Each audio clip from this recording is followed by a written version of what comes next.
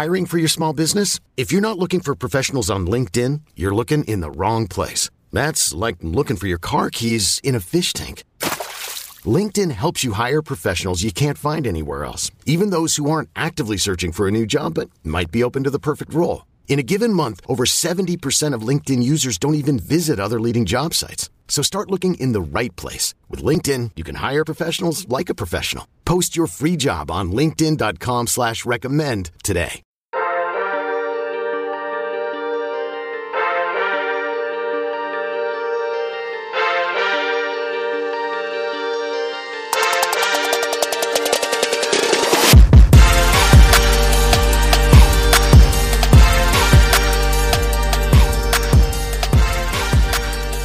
Good morning, Bucknutters. It is Thursday, February 4th, 2021. I am Dan Rubin. This is the Bucknuts Morning 5 and Change.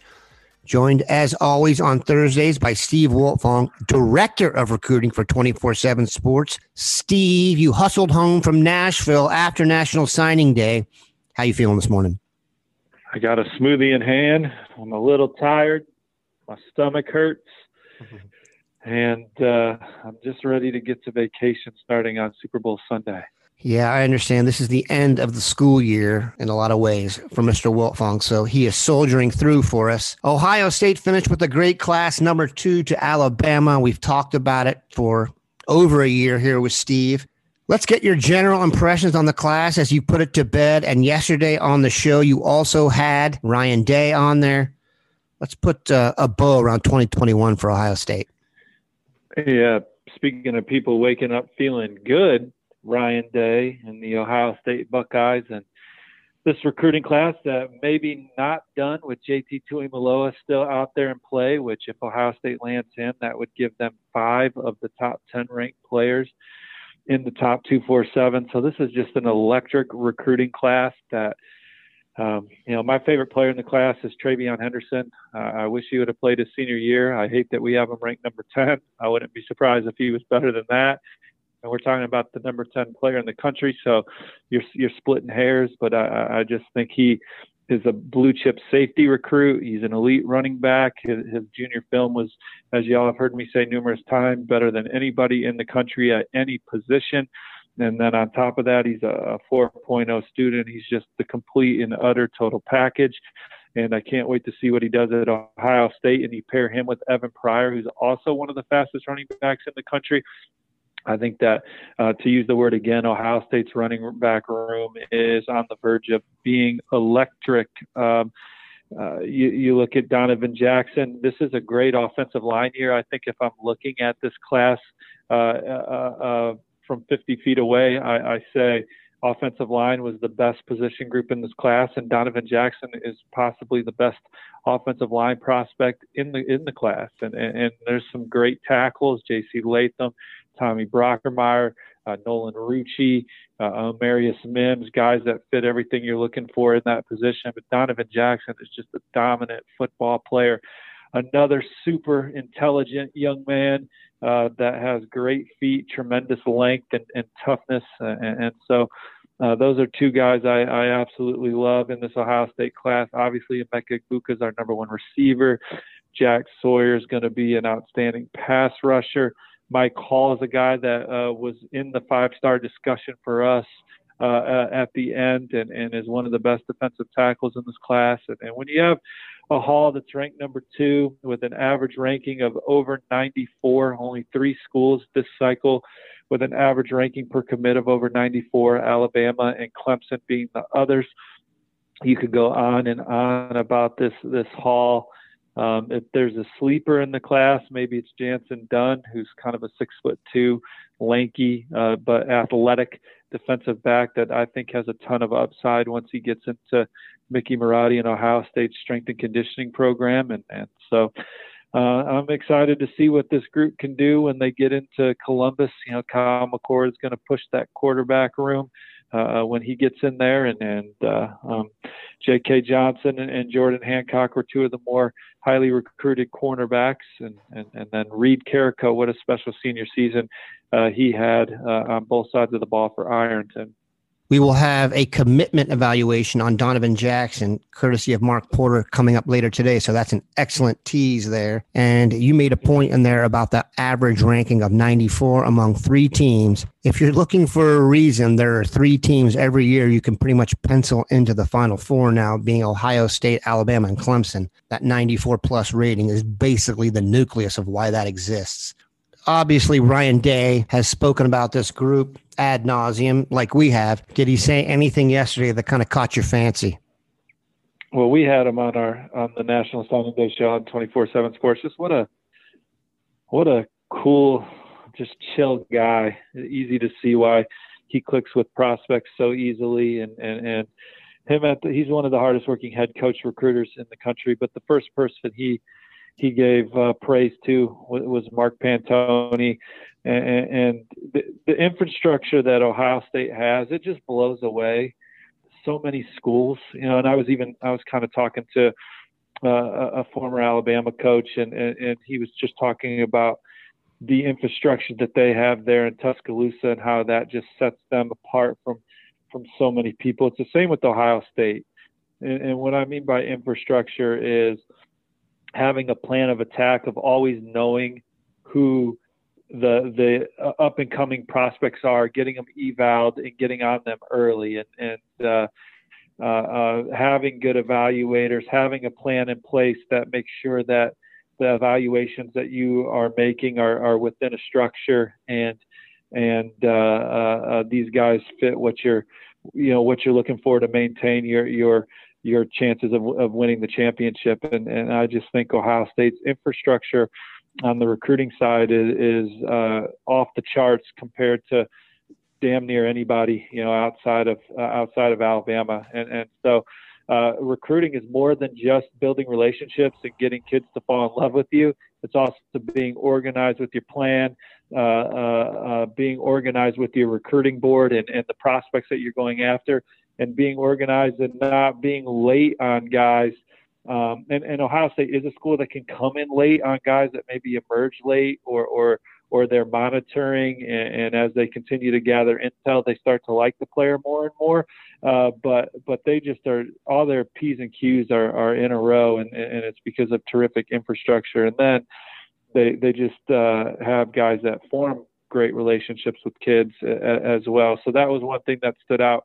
Was Mark Pantoni, which everyone on this site knows what an important cog he is to the machine. And it's still just funny to me how some programs sometimes don't value that position or even pay that position what it deserves, because that position is more important than position coaches, and that's no disrespect. They're all important to the machine. I just think that the schools that put more emphasis on having great infrastructure with their recruiting and organization are the ones that are doing the best. The other thing that stood out with the conversation with Coach Day was, with pandemic recruiting, obviously he hadn't gotten a chance to meet some of these guys in person. And so he said it was really big to get Jack Sawyer and Kyle McCord in the boat early, and that those were 2 guys that helped build the class with Ohio State. And those were also 2 guys that he said he kind of leaned on for character evaluations for some of the guys that they were recruiting, and if they were culture fits with what they're trying to do. Because if you get some bad apples in your locker room, all of a sudden, you may be a talented football team, but you're not maximizing your potential, obviously. So it was interesting to hear just how important Jack Sawyer and Kyle McCord were, beyond the talent that they're actually bringing to their position rooms, but just as leaders and guys that he trusted to help make sure that they are on the right guys. You will not see a better example of what Mark Pantoni is doing than you will with Ohio State's start in the class of 2022. 2021 was nice. They finished number 2. 2022, they are number 1 with a bullet. We'll be back in a minute to discuss. Okay, picture this. It's Friday afternoon when a thought hits you. I can spend another weekend doing the same old whatever, or I can hop into my all-new Hyundai Santa Fe and hit the road. With available H-Track all-wheel drive and 3-row seating, my whole family can head deep into the wild. Conquer the weekend in the all-new Hyundai Santa Fe. Visit HyundaiUSA.com or call 562-314-4603 for more details. Hyundai, there's joy in every journey. All right, we are back. Any recruiting class starts with what? A quarterback, and you want to have a good one. Ohio State, class of 2022, already has Quinn Ewers in the back. He is the number 1 player in the country, and he is a quarterback. They have the number 10 player in the country, Jaheim Singletary. You look down, number 14, Caleb Burton. What an amazing start to the class. Give us a few other names we should be focused on for about 364 days from now. Oh, man. So they're in on so many great players in 2022. If you just ask these prospects who's recruiting you the hardest, Ohio State is generally one of the schools mentioned for these elite guys. And it just goes back to that terrific infrastructure and plan.